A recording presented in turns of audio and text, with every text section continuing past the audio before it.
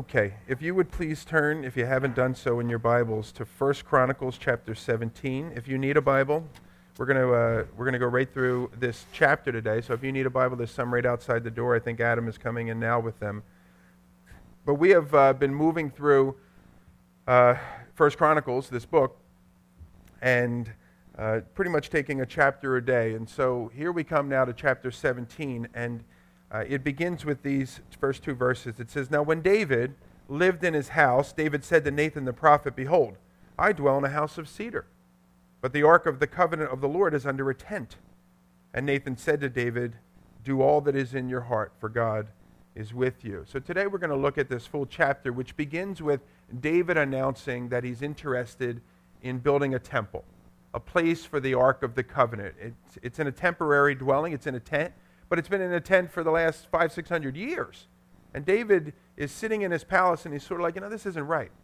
Now, we looked at chapter 15 and chapter 16, and we saw that in those chapters, the ark was successfully transported, if you will, to Jerusalem. And then chapter 16 in particular, they spent this time as dedicating this new place, this new tent. They spent this time worshiping. But what we don't know is the length of time that took place between chapter 16 and chapter 17. You read it and you think later that night David went home and he said, we should build a building for this. But that's not the case. We realize that there was an extensive period of time that had transpired between chapter 16 and chapter 17.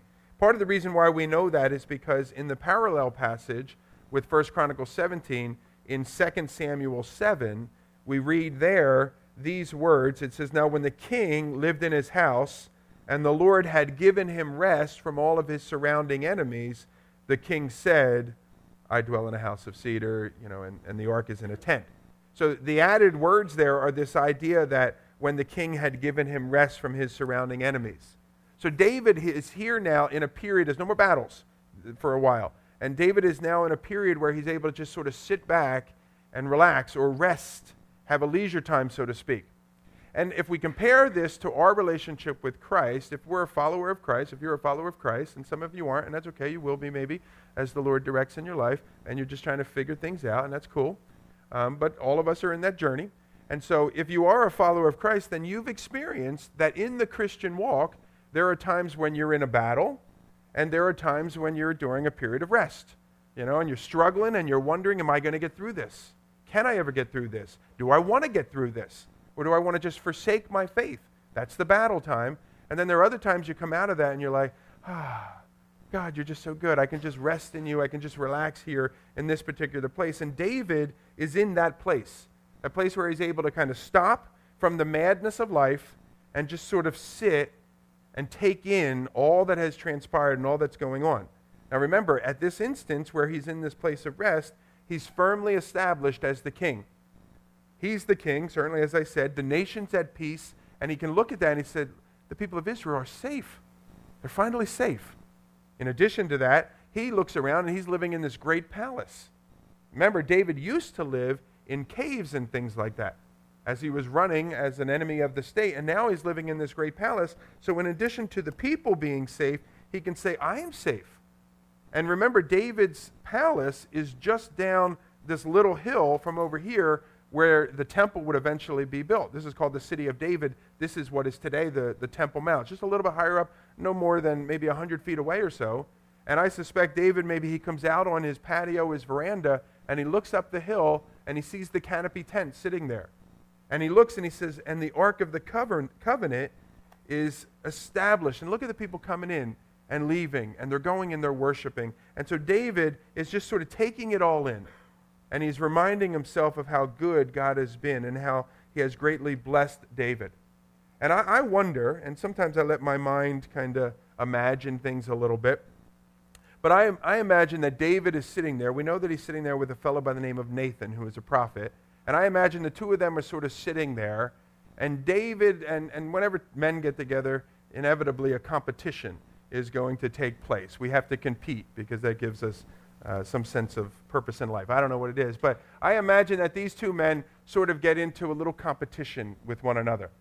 And the competition is to see who can remember more of the deeds, the good deeds that God has done in the life of David. And remember, David instructed the priest to invoke the Lord, and we said that invoke the Lord means to remind oneself of the deeds that God has done in your life. And so I suspect that these guys are sitting there, and they're trying to top one another. And David begins, and he says, you know, when I was a kid, I used to watch the sheep out in the field. And I remember one time watching those sheep that a lion came, and he was threatening my dad's sheep. And I was scared out of my mind, but I prayed this prayer. I said, God, just strengthen me. Give me the ability. Help me. And God did. And I took that lion by the, what's this called?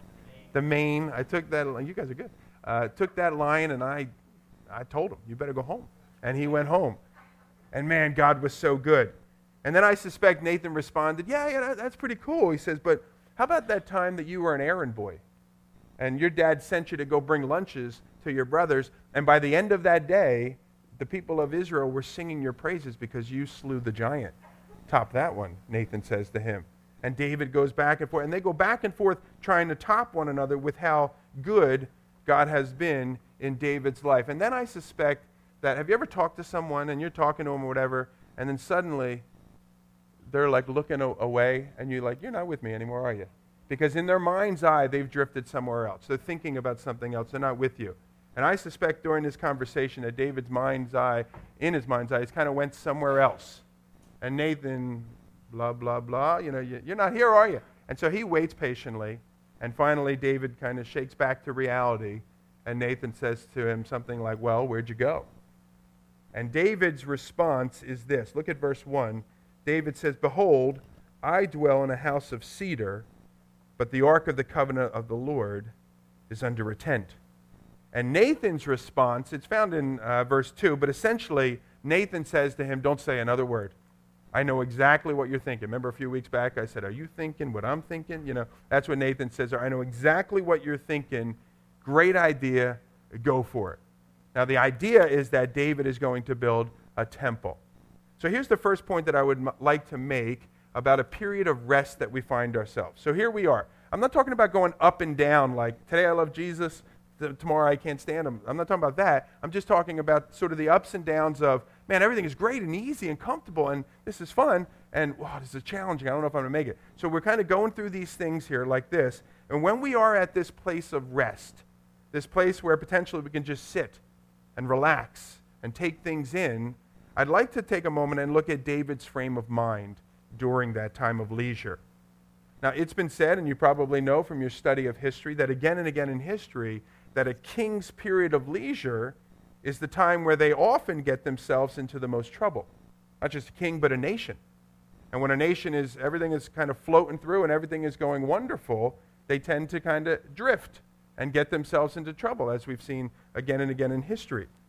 Well, we need to realize that again and again in our lives as well, when we find ourselves in a place of rest, that the immediate battles have ceased and we've entered into a period of leisure, that's the time when perhaps we need to be most careful. And if we're not on our guard during those times, that time of rest can become a very dangerous time where we can get tripped up. But not David. David here, the example that he sets for us is that he has consecrated this time of rest. He has determined that good is going to come from this time of rest. You know, sometimes when my family and I would take maybe our week vacation or something like that, and we'll go to the beach or something, the schedule of everything sort of changes. And so normally what happens is I set my alarm early because I want to get up before all the craziness of our family establishes itself during the week. And all the kids are up and people have to get breakfast and they have to go off to school and all that. So I set my alarm so I can beat all of that. But then vacation comes and you sort of sleep in a little bit and maybe you don't have as much time to read the word or whatever. And just a few years back I determined I want to leave this vacation better spiritually than when I came to this vacation. And so I'm going to continue to set my alarm and I'm going to continue to seek the Lord as I would normally, so that when I leave this place after this period of leisure, that the time of rest has been consecrated to the Lord. And that's what David here has done. He's consecrated his time of rest to the Lord. So instead of being preoccupied with self and those things that are going to benefit him or make him happy or bring pleasure to himself, David instead concerns himself with the things of God. I like what Arthur Pink said. In his book, The Life of David, he said, there are few things which afford a surer index to our spirituality or lack of our spirituality than how we are engaged in our times of leisure. When the conflict is over and the sword is laid down, we're very apt to relax and become careless about spiritual concerns. And then it is, while off our guard, that Satan so often succeeds in gaining an advantage over us. Now, David, though, is not going to let that happen during this period of leisure. We'll see another example in a few chapters, a few weeks from now, where he is in a period of leisure and he is tripped up by Satan. We'll talk about that then. But in this case here, David has consecrated this time of leisure to the Lord. Compare these words, if you will, because both circumstances are virtually the exact same. The king wanders out to his veranda and looks over his kingdom, so to speak.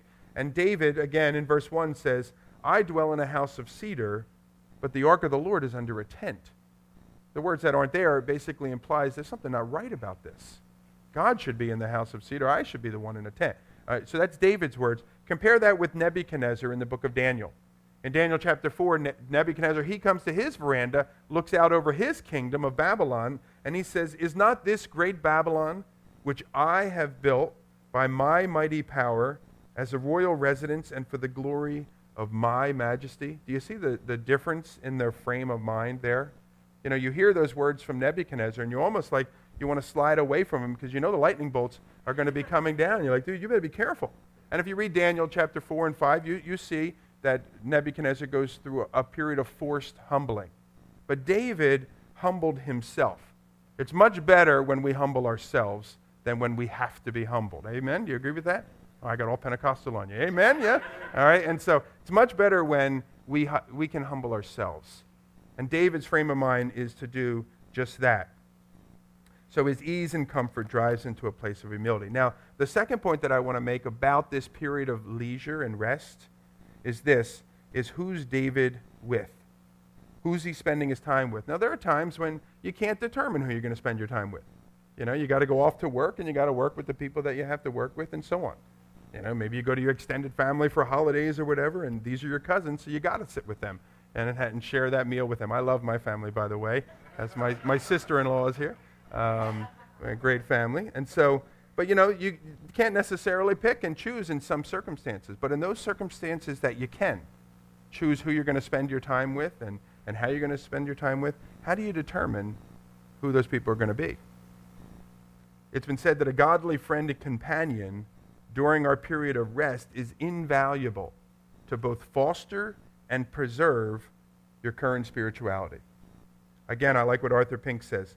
Hours of recreation would prove hours of recreation indeed if they were spent in godly conversation. I'll use that word. He used a different word when he wrote. With someone who lives near unto the Lord. We're influenced by the companionship that we enjoy. You hang around with a complainer long enough, what happens to you? Suddenly you find yourself becoming more of a complainer than you were before.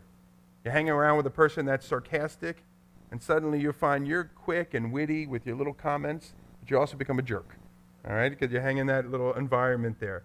But if you hang around with a person that oozes Jesus, and it's one of the reasons I love going on mission trips and just those environments where I get to spend extended period of times with people. You know, we're doing this 20-somethings mission trip, and I'm looking forward. I'm hoping to go on it. But I look forward to it because these young people, they just love the Lord. And you get to sit with them for an extended period of time. You get to live dorm life, so to speak, with them. And these people just ooze Jesus. And suddenly what you find is that your spirit is increasingly aware of the presence of the Lord as well in your life. And you know that he's there and that he's here, and you become a little bit more like him. So sometimes there's nothing you can do about the people you have to hang around with. But at those times when you can control, my suggestion is to pick folks that you're going to hang around with that will build you up spiritually. People that are going to foster and preserve your spirituality. In Proverbs, as you know, many of you know this verse, it says, as iron sharpens iron, so one man sharpeneth another. It also says in the book of Hebrews, let us consider how we may spur one another on toward love and good deeds. Let's not give up meeting together as some are in the habit of doing, but let's encourage one another, especially as we see the day, that's the return of the Lord Jesus, as we see the day approaching. So these 2 points here. 1, frame of mind David has, and 2, who is his companion during that period of free time, that leisure time. Well, that's just the first 2 verses, and there's about 27 here, so let's move on. Let's see what happens as we continue to read. So remember, the circumstances, David said, I know what we should do. Nathan said, I know what you're thinking, do it. And Nathan goes home, David goes home. I suspect David goes into his office, picks up the phone back in 3,000 years ago, and he just starts calling people. Look, this is what we're going to do. It's going to be great. Do you think you want to be in on this job? You would be a great, foreman of the job. And, you have connections. Can you make some calls? I'm going to need some of this. I'm going to need some wood. I'm going to need some block. Can you get on? And David is putting everything in motion, excited, drawing it up on a napkin, I'm sure, what it's going to look like. And he is ready to go. And Nathan goes home, on his way home, and here's what it says as it continues. It says, but that same night, the word of the Lord came to Nathan, saying, go, tell my servant David, thus says the Lord, it is not you who will build me a house to dwell in. For I have not lived in a house since the day I brought up Israel to this day, but I have gone from tent to tent and from dwelling to dwelling. In all places where I have moved with all Israel, did I speak a word with any of the judges of Israel, whom I commanded to shepherd my people, saying, why have you not built me a house of cedar? Now here's a valuable point here. Nathan is a godly man. But even as a godly man, he was fallible, and he could make mistakes. He heard the plan, and it sounded so right, yet it was not God's plan. And acting presumptuously, he tells David to go ahead and move forward. Now he's got to have that awkward conversation with David. My kids watch the Disney Channel, as some of your kids maybe do or don't. I don't know. You watch what you want to watch. But our kids watch a Disney Channel, and it seems like every one of those shows has that same phrase that you hear over and over again, where 2 people are squabbling, and the one kid will turn to the other and will say, awkward, this sort of thing. My kids say that whenever my wife has a bad attitude. Or something like that. I'm just teasing. Or whenever we're having a conversation, they will say awkward. And we're trying to tell them, look, we're not screaming at each other. We're disagreeing on this thing here. This is how people talk things out. And they're like, no, it's awkward, it's tension, or whatever. And so inevitably Jake or Luke or Hope will say awkward or whatever. And I suspect that's the only word that describes the circumstance here. Nathan having to turn around, obey the Lord, go back to the king's palace, knock on the door, and David said, hold on, I'm just on the phone here. And he's making all these plans, and then he has to say to him, it's not going to happen, buddy, I'm sorry. That's a strange conversation to have. Now, the plan to build a temple, totally in the will of God. Deuteronomy chapter 12, I'll just read a portion of it. You can see it on the screen there. It says, when you go over to the Jordan and you live in that land the Lord your God is giving you, and then he gives you rest from all your enemies, so that you live there safely or in safety, then to the place that the Lord your God will choose to make his name to dwell, there you shall bring all the sacrifices. So when they came to a period of rest, they would build a temple, a place where the sacrifices would be brought. David is now in a period of rest. Let's build a temple. That's not the way that God necessarily drew it up, though. The only thing wrong with the plan that Nathan and David came up with is that God had not appointed David to do that. So, he says in verse 4, it's not you who will build me a house to dwell in, he says to David. David has a great desire to serve the Lord, but the Lord told him no. But God, why would you tell me no? And I'm reminded in the New Testament where Jesus crosses over the Galilee and he comes to the man that is demon-possessed. The man had been exiled from his local community that he lived in. They chained him up, but he would have this supernatural power that would come, and he would break the chains. And essentially, the man found a home amongst the tombs, it says. Now, the tombs in those days were like caves. So he's living in these caves where there's bags of bones that are lying there next to him, and he has just been abandoned by his society. And Jesus crosses over the Galilee, encounters this man. He leads him to himself, I guess you might say, and he brings him to Christ. He speaks to him about the mercy of God and so on. And the man is cleansed and in his right mind, clothed again, all these sorts of things. And then the people come and they chase Jesus away. They're freaked out by Jesus. They chase him away. And the man looks at these people that had abandoned him and thrown him to the dead, essentially, and he says, can I come with you?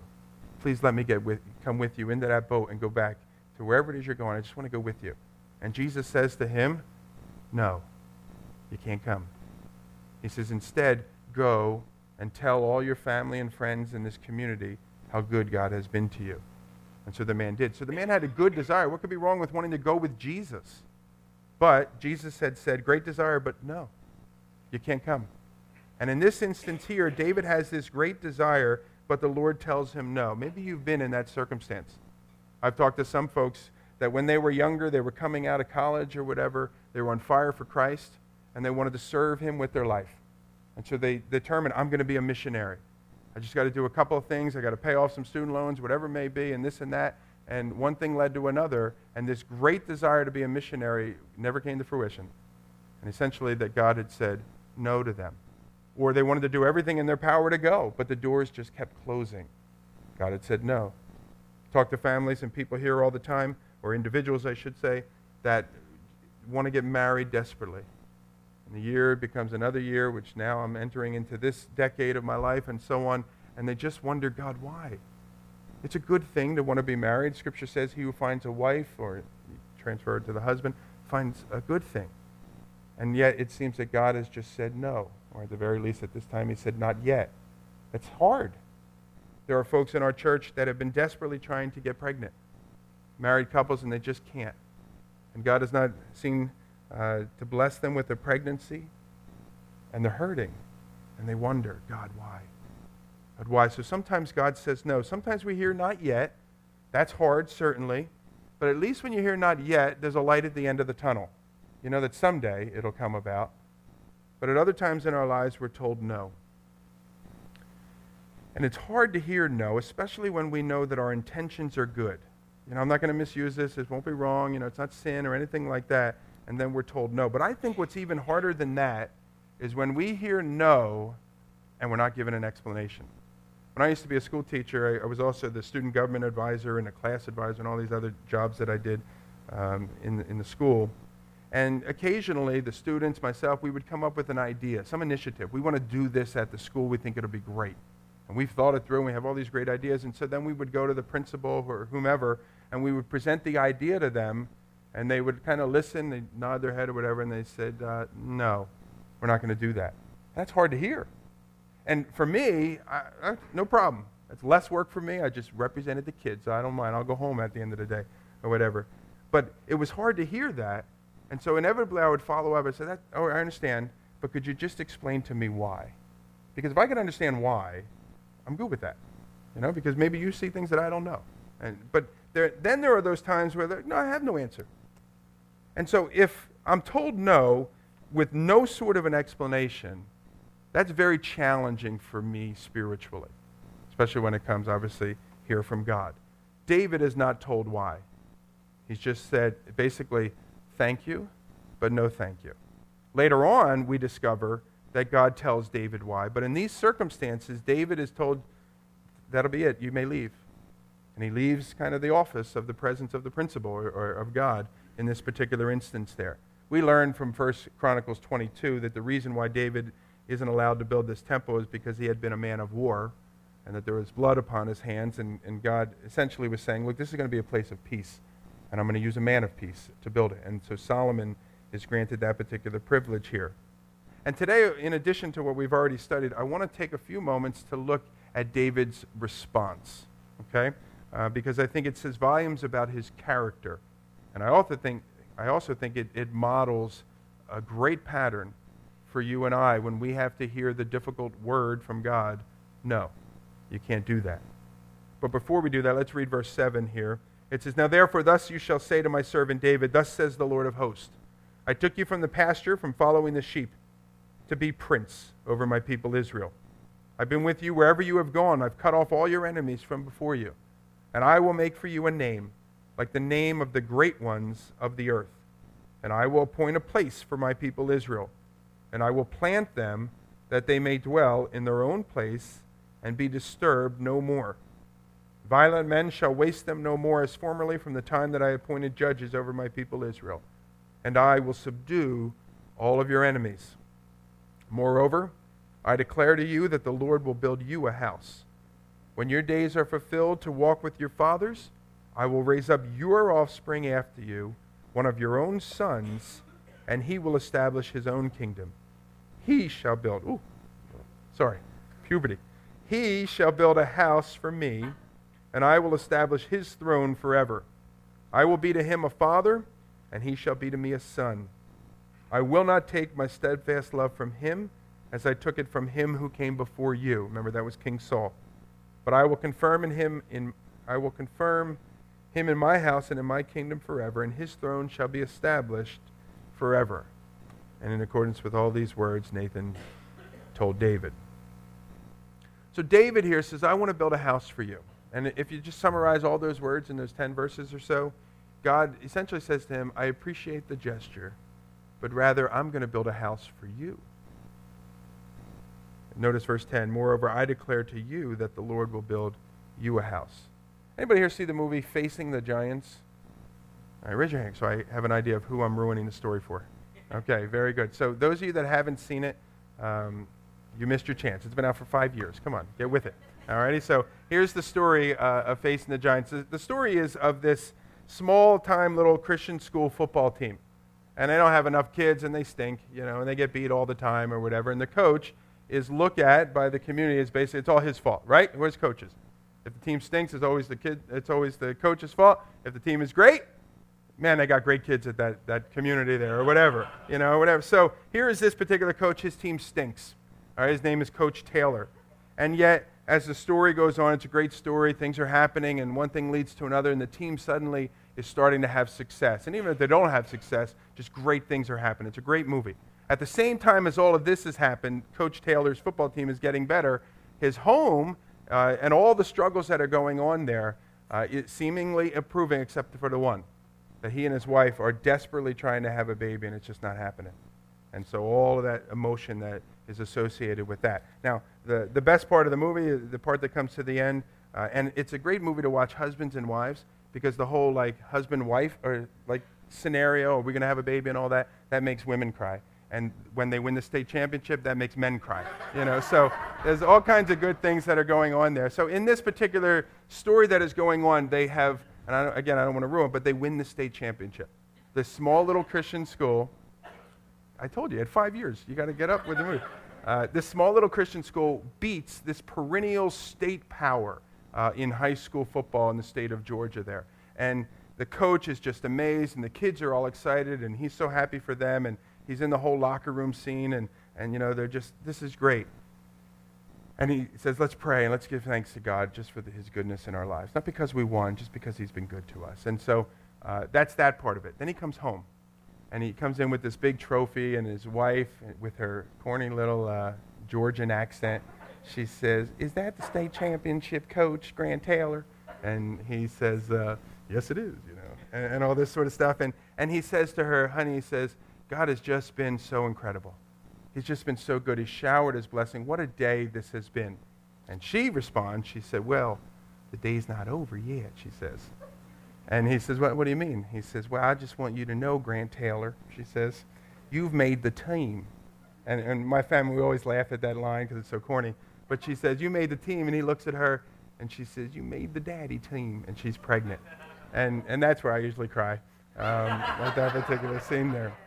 But here's the reason I bring it up. Because when she says that to him, he does a great job acting. And I have to wonder if he didn't go through these experiences in his life, because it just comes out. He breaks down into tears, drops down upon his knees, and he says, God, he holds his head, he said, I'm overwhelmed. He said, God, you've just been, it's a movie. And look at me, it's a movie. He says, you've just been too good to me. I can't take anymore, stop. And that is what I thought of when I thought of David here. He had just been invoking the Lord. He'd been talking to David, playing Top the Blessing game with Nathan about all the good things that God had done in his life. And then he has this no, and then God says to him, you used to chase sheep around, and now you sit in a palace. The children of Israel used to run all around because their enemies came to kill them, and now they dwell securely. I took away the kingdom from Saul because he wasn't a man after my own heart. I will establish your kingdom, David, forever. And David is sitting there, and he's taking all of this in. And David, I wouldn't be surprised if he didn't break down there and say like Grant Taylor, he says, I'm just overwhelmed. God, you have been so incredibly good. I love what it says in the New Testament in the Gospel of John. It says, the law was given through Moses, grace and truth come through Jesus Christ. And from his fullness, we have all received grace upon grace. I think there's an important principle here to speak of about our Savior, our Lord. Is he, I think we could look at it like, yeah, he poured out his grace on us. Just sort of enough grace so that we can go to heaven. But that's not the way that God works at all. And this passage here, that example that I share from you from that particular movie, these things here, that is not an aberration of God's character, but that's who he is at all times. That's the way in which God works. He doesn't just give us a little bit of grace in our lives, but he lavishes his grace upon us, grace upon grace upon grace. It was this passage of Scripture in John chapter 1 that John Newton, the one who wrote the famous hymn, Amazing Grace, it was this passage of Scripture that he was reading when God finally broke through in his heart.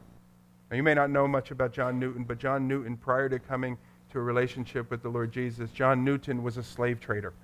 And he came to Jesus, and he could not get past the evils of his sin in his life. And he knew that he was forgiven, and he knew that he would get to go to heaven, but he also knew that he had been a wicked, wicked man that had done horrible things to so many people, snatching people from their families, sending them away in tears, many of them not even making it to the new land because of the horrors of the Middle Passage, and he was the one that was responsible for those things. He just could not forgive himself, even though he knew that God had graciously forgiven him. And then he came upon those words, those last few words of verse 16, that speak of grace upon grace. And it all just flooded over him. And he realized that he was a new creation in Christ, and that God had cleansed him and forgiven him from those evils of his past. And folks, that same truth in each one of our lives as well. I'm sure that there are some of us that come here, and there are things in our past that we cannot forgive ourselves of. And we certainly can't share that with other people. Because if they knew,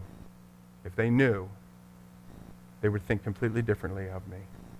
And the truth is, from the Scripture, is that God lavishes his grace upon us. He pours it out. And I'd encourage you, if you haven't already done so, even if you're a Christian, you've made a decision to follow Christ and to trust in his work on the cross. Even if you've already done that, you may still be struggling with wondering if God will pour out even more grace upon you, or just enough to get you into heaven. The reality of the Scripture is he will. A good point, I think, here also to make is that this amazing overflowing of grace that David is experiencing, it comes during the time where God had told him no. What good can come from being told no to something? Well, here we see this, and I love these words from Alan Redpath. He says that sometimes God has more to teach us from his denials than from his permissions. God has a reason for every denial. In some cases, a little bit down the road, we'll discover what it was, and we'll say, oh, God, thank you. You've been so good. But in other cases, we'll never know until we get to heaven. But I have no doubt, we get on that other side of those gates that apparently Peter is standing at, that people tell you he's there, at those pearly gates or whatever, and we get on the other side of those, I think instantly we'll look back and we'll know, God, I understand what you were doing and why you were doing it. God, you're amazing. I can trust you. So when we're told no, we're simply asked to trust. And the most important thing is when we are told no is how we react. So how do you react when God has said no in your life to something? Do you pout about it? Do you storm away angry? Well, if that's the way it's going to be, then I'm done with you. That sort of a thing. Do you spend the rest of your days complaining and grumbling about all the things that God won't let you do? These sorts of things. Well, none of those were the responses of David. And those sorts of responses, I would suggest to you, are a big mistake. David models for us the proper response when God says no to us. Look at verse 16. It says, Then King David went and he sat before the Lord, and he said, Who am I, O Lord God? Now, when it says that he sat before the Lord, this is the only time in Scripture where a person that is praying is said to be seated. A lot of times we think we have to fall on our knees or something like that. Many times you see in the Scripture when men and women of God pray that they actually stand and they lift their hands. They look up to the heavens and stuff like that. But we have no instances in Scripture where people go and pray and they sit down. But here we have David going in and it says sitting before the Lord and he begins to pray. I don't know if it really matters, but I don't think it's necessarily speaking of that he's sitting down in a chair somewhere. But I think the way that it's described here has more to do with his continuance. He goes in, he stops everything, and he waits there. And he's not going to leave until this kind of circumstance is sort of worked out. And again, using a little bit of heavenly imagination, I suspect David is a lot bummed out. Not just a little, but a lot. And he's depressed, and he's upset. And he walks out of his little palace there, his big palace there, and he makes his way the 100 or so feet up, and he sits down before the Ark of the Covenant, where that little tent was covering it there. And there as he sits, instead of stomping away in anger, he just sits and he waits for God. And I also suspect that in the honesty of his heart, and very humbly, he just begins to ask or state maybe, God, I don't understand. I don't like this. Or maybe he says something like, God, why would you do that? Just simple, honest, humble prayers that come from the deep places of his heart. And it's in that humility that, as we see in our passage, that God begins to minister to David. And so the first point that I would make is when God says no about something in our lives, the first thing that we want to do is slow down everything, come to a stop, so that God can have a moment or so to speak into our lives. And as he does, and he will, that's when he will reveal to you, or he will reassure you, to use John Newton's word, of his amazing grace. The second point that I make about this is, as you continue to read there, first he went and he sat before the Lord, and then when he spoke, is that David put things into perspective. David says in verse 16, "Who am I, O Lord God? And what is my house that you have brought me this far? And if that was a small thing in your eyes, O God, you have also spoken of your servant's house for a great while to come. And you have shown me future generations, O Lord. And what more can David say to you for honoring your servant?" What more can I say for how good you've been to me? I've said thank you. I have no other words to share. And he says, "For you know your servant." So essentially, David is saying this. He says, God, I'm a nobody, and yet you have been amazingly good to me. And not just once, but again and again and again. And you know what, Lord? It's hard for me to hear, but you said no in this instance, but you have said yes in my life again and again and again, and you will say yes again and again and again. David puts things in perspective. And then finally, when God said no to David, he didn't complain about it. Instead, he determined, all right, there's something I can't do, but he determined there may be something I can't do, but what is it that I can go and do from this circumstance? And as you're going to see as we continue to study through the book of 1 Chronicles, what David does is, rather than sulking and saying, well, if that's the way it's going to be, fine, I ain't doing nothing for nobody ever again, this sort of an attitude, rather than that being the case, rather what David will do, we'll look at it in chapter 22, instead he says, I'm going to make preparations. If I can't be the one to build it, then I'm going to do everything in my power to make it easier for those who can. So you can look at verses 2 through 5 of chapter 22, but David essentially there, as you're looking up at the screen if you want to, David said, look, I'm going to need bronze, I'm going to need stones, I'm going to need woodworkers, I'm going to need this, I'm going to need that, and he begins to gather all these things up to get it ready. And I think there's a valuable, valuable lesson for us when we've been told no. I wanted to be a missionary. I was all ready to go. And circumstances of life, somebody got sick in my family, I certainly couldn't leave them, and I had to be there, and now the time had passed, and I'm not going to be a missionary. God has told you no. And when God has said no to you, I'll use Kevin Barber's words. Many of you know that Kevin likes to make up words as he goes or whatever. And Kevin says this. He says, you know what, maybe you can't be a goer. That's the word he made up. You can't be a goer, but you can be a sender. And you can be a prayer, he would say. So maybe you have a heart for missions and you wanted to get out on that field, but circumstances will not let you get out there. Well, then you can determine, I'm going to send other people that they can go. Because it's the message, not the messenger, that is important. Maybe God has determined that children aren't in your future.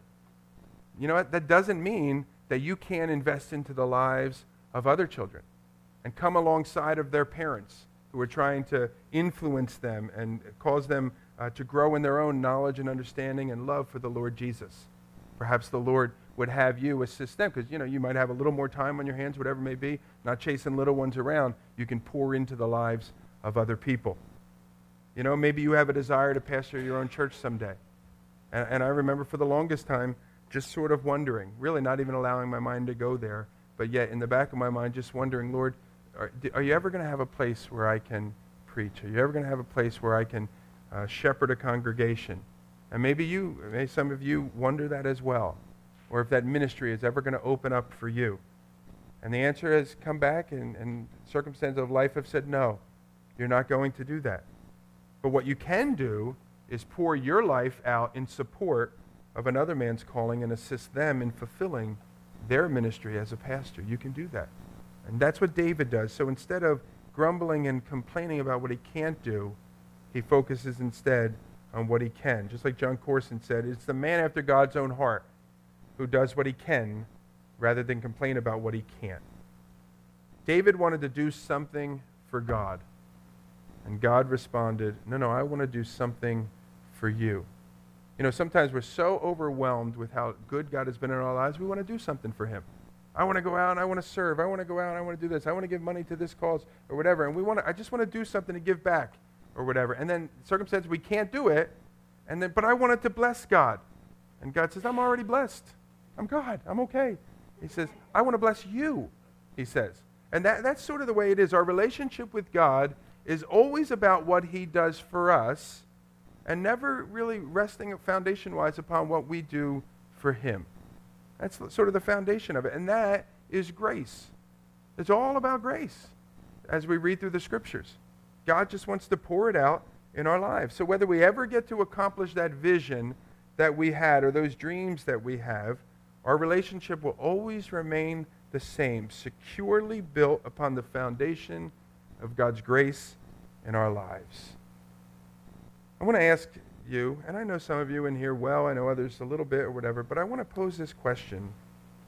Have you come to the place where you have just said, you know what, Lord, I'm ceasing from my labors? I sort of, I remember I did this in my life actually. I took a New Year's resolution. I was going to be a better person. That's pretty vague, huh? I took a New Year's resolution. I was going to be a better person.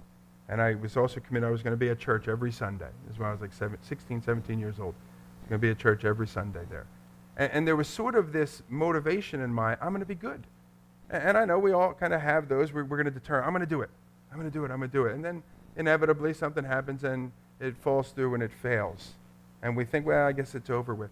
A relationship with God does not depend upon your ability to do, but it depends upon what he has done for us.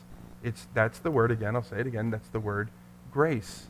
And I want to ask this question here, have you definitely received the finished work grace of God upon the cross? Have you ceased from your efforts to please God with good deeds? Have you ceased from your effort to please God with good intentions and instead said, you know what, Lord, what pleases you is that I receive the free gift of salvation that you have given me? That's where blessing is found. Notice what it says, the last couple verses, or verse I should say. It says, now you have been pleased to bless the house of your servant, that it may continue forever before you. For it is you, O Lord, who have blessed, and it is blessed forever. One of the children, one of the descendants of King David, was a little boy that was born in a small little town called Bethlehem, a little boy named Jesus. And this is what is called the Davidic covenant. Davidic covenant. And the Davidic covenant finds its fulfillment that a king would sit upon a throne forever in the person of the Lord Jesus Christ. And as it says in the New Testament, there is coming a day when every knee will bow and every tongue will confess that Jesus Christ is Lord, is King, to the glory of our God and Father. We are blessed through the person of Jesus. I'd encourage you, if you have not done so, today's your day to receive the grace of God in the person of Christ. Let's pray. Father, Lord, I know that that stepping over can be very, very challenging. Wondering, You know, if I step off of this cliff, will there be a net there? Will there be solid ground to stand on? Will God really receive me? Will he really wash me and cleanse me of those things that I'm ashamed to let anyone else know about? Will God really welcome me in? And Father, I know many in this room now are even praying because we've experienced it. We know it. We were able to drink in your grace in our lives and be overwhelmed by your goodness. And Father, we want to pray for those with us today that need to receive that. Lord, open up their hearts. Just give them, Lord, just a seed of faith to be able to trust that you will welcome them in, cleanse them, wash them, give them a hug, so to speak, and call them your child. And Father, I want to pray for those with us this morning that are a John Newton. They know that they get to go to heaven because they've accepted Jesus. But yet, Lord, they just consider themselves so stained. And Lord, they need today to receive grace upon grace. Father, break their hearts this morning like you did Newton's. Pour out your Spirit today. Do a work within each one of our hearts. We ask in Jesus' name. Amen. Why don't we stand to